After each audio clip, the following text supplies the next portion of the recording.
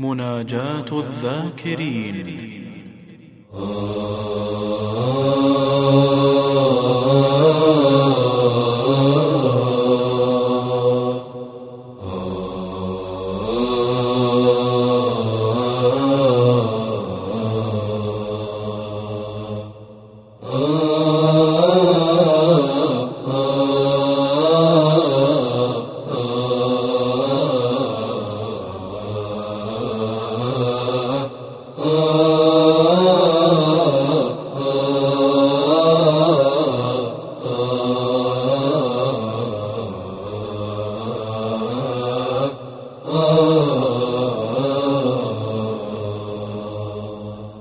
بسم الله الرحمن الرحيم.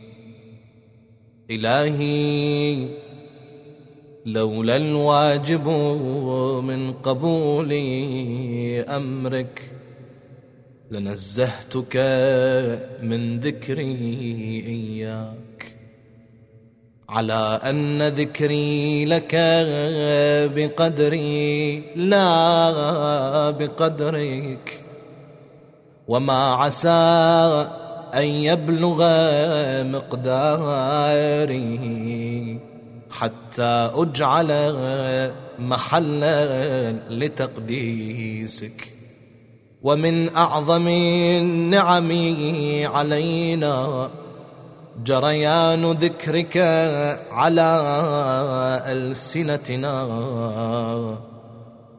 وإذنك لنا بدعائك وتنزيهك وتسبيحك.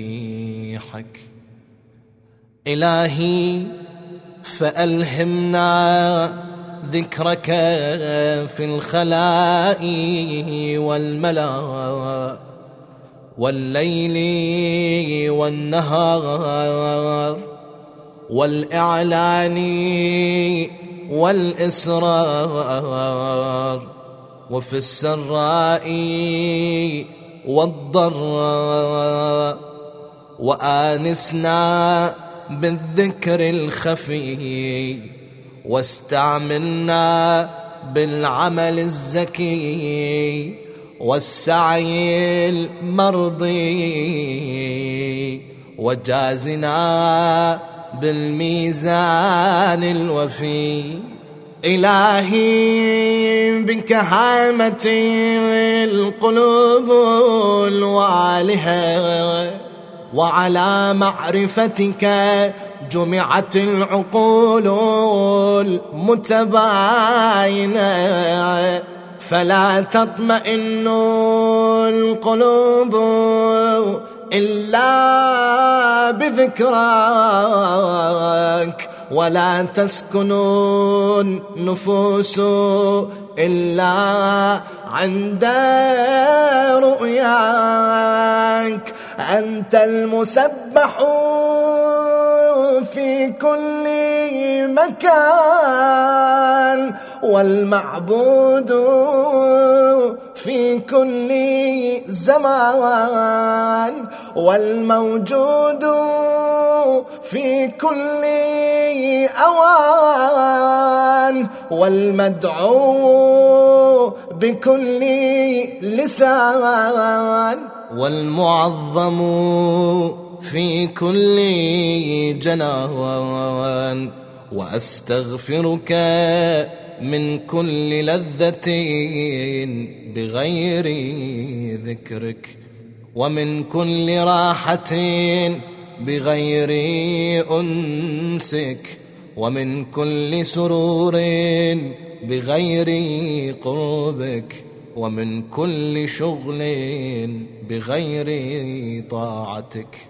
إلهي إلهي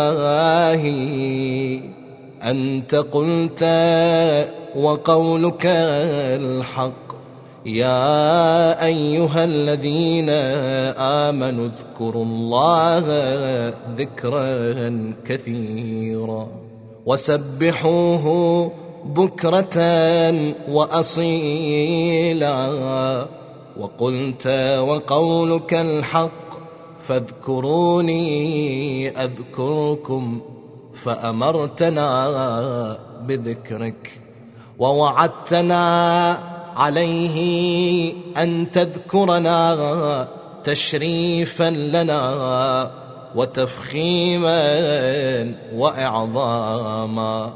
وها نحن ذاكروك كما أمرتنا، فأنجز لنا ما وعدتنا يا ذاكر